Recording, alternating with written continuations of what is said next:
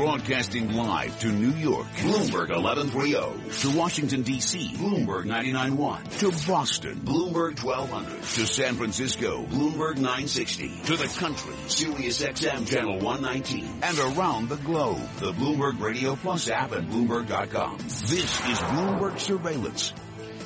Good morning. It is 8:30 on Wall Street. I'm Michael McKee along with Tom Keene. Economic Indicators brought to you by Commonwealth Financial Network. When it's time to change the conversation, talk with a broker-dealer RIA that's ready to listen. Call 866-462-3638 or visit Commonwealth.com to learn more.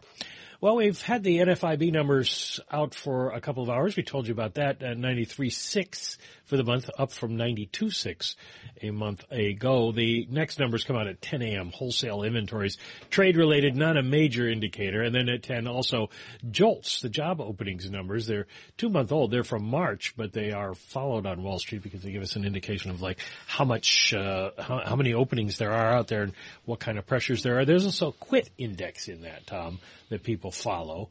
The more people who are quitting, and I feel like the economy is better. To summarize all this mumbo-jumbo, Mike Forrest, when I look at JOLTS job opening, does that skew to the count of the jobs report we saw the other day, or does it skew towards wage increases and hours increased? What's the trend there? Well, it would relate more to what's available out there, because it doesn't suggest to you how hard it is to, well, it may show you that it's hard to fill the jobs, but we don't know the makeup of the jobs. So. Lindsey Piegza with us, with Stifel Nicolaus. She joins us. Now, Lindsey, good morning. Within the minutia that Mike just talked about, what is the key labor dynamic of this nation that you see right now? Well, right now we are seeing positive job creation. That's the good news. We've seen nearly 70 consecutive months of positive non-farm payrolls, but the pace of hiring remains insufficient to spark wage pressures at this point. Now, we did see some nice upward momentum at the end of last year, up to about 2.6%, but since then, we've seen that momentum in wages wane back down to that trend pace of just about 2%.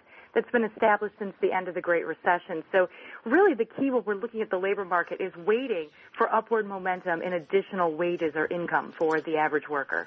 Well, we are seeing average hourly earnings rise. We are seeing wages rise. There does seem to be some pressure building in those areas. I think there are some early indications that wages are picking up, but the trend really gives me no sense of discernible directional momentum one way or the other. Again, we've seen this type of outsized increase at the beginning of the year. We saw this in 2014, but we're right back down in line near that trend rate. So I really want to see more momentum before I get behind the idea that wages are increasing. But then the money question, Lindsey, and you're very good at this, is it an all-in one nation macro analysis, or is Lindsey Piegza doing a bimodal two Americas analysis, whereas Bill Dunkelberg just said you can't find workers, and yet a lot of other people are saying we've got millions unemployed. Which analysis do you use? No, I think we need to break it down. And to the point that wages are rising, we are seeing upward wage pressure in particular areas of the economy where specific skills are in high demand but in low supply. So we talk to employers around the country, and they're looking for individuals with skills around IT, engineering, craft labor, accounting. But a lot of the individuals that are seeking employment don't necessarily have those skills to fill the job vacancies.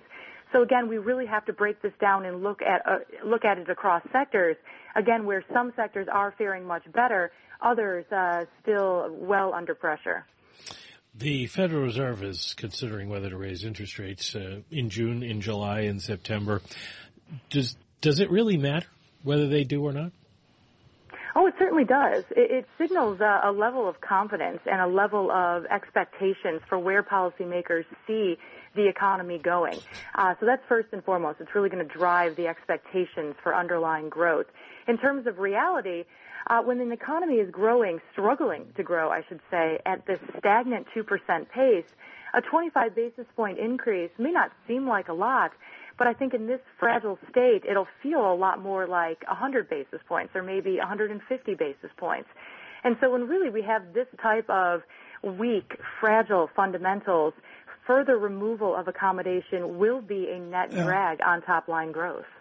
Lindsey, thank you so much. Lindsey Piegza joins us from Stifel Nicolaus. Greatly appreciated. A quick visit this morning as we look at the trends. In Chicago. What Mike, Neil Dutta.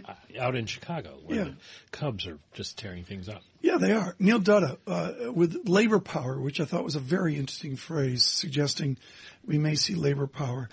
Mike, it is 7,071 miles. 71 miles. The President of the United States will travel to Hiroshima. If you are of a certain vintage, that is quite a release from the White House. Yeah, he'll be the first sitting president to visit Hiroshima, and for all the symbolism that brings forward. He's also going to Vietnam. Now, Bill Clinton went to Vietnam, but it is going to be a very interesting trip.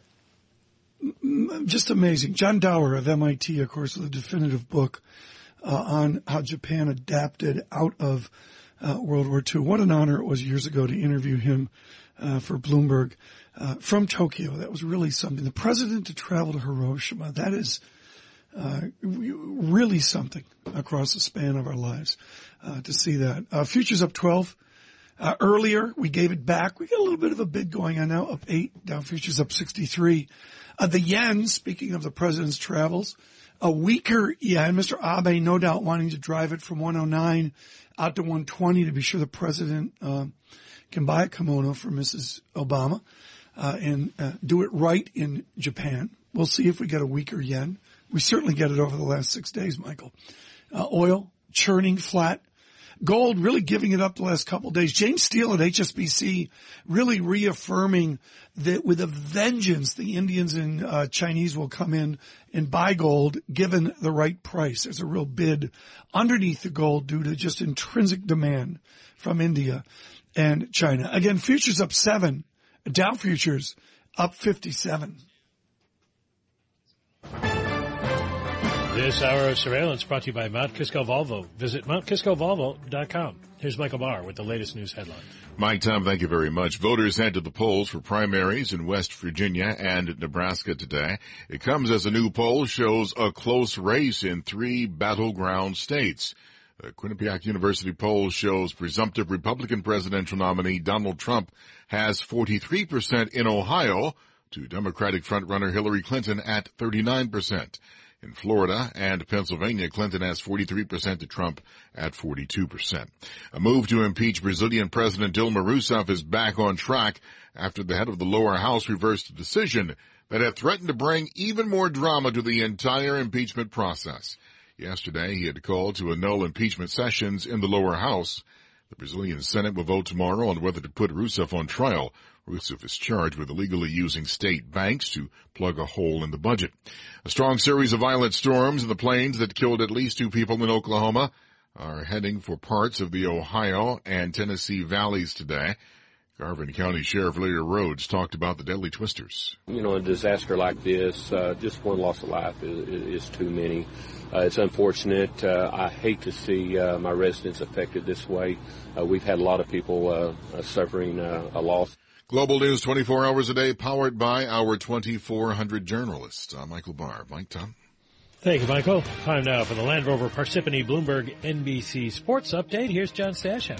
Thanks, Mike. The legend of Steph Curry continues to grow, about to win a second straight MVP. In a surprise, he returned from his knee injury, came off the bench at the time his team trailed 16-2. Curry then scored 40 points, including 17 in overtime, something no player's ever done in any regular or postseason overtime. Golden State 132, Portland 125. Curry added 9 rebounds, 8 assists, and Golden State still without back-to-back losses all year and up 3-1 in the series. Miami and Toronto tied 2-2 after their third overtime game in the series. The Heat won 94-87. Overtime in Nashville.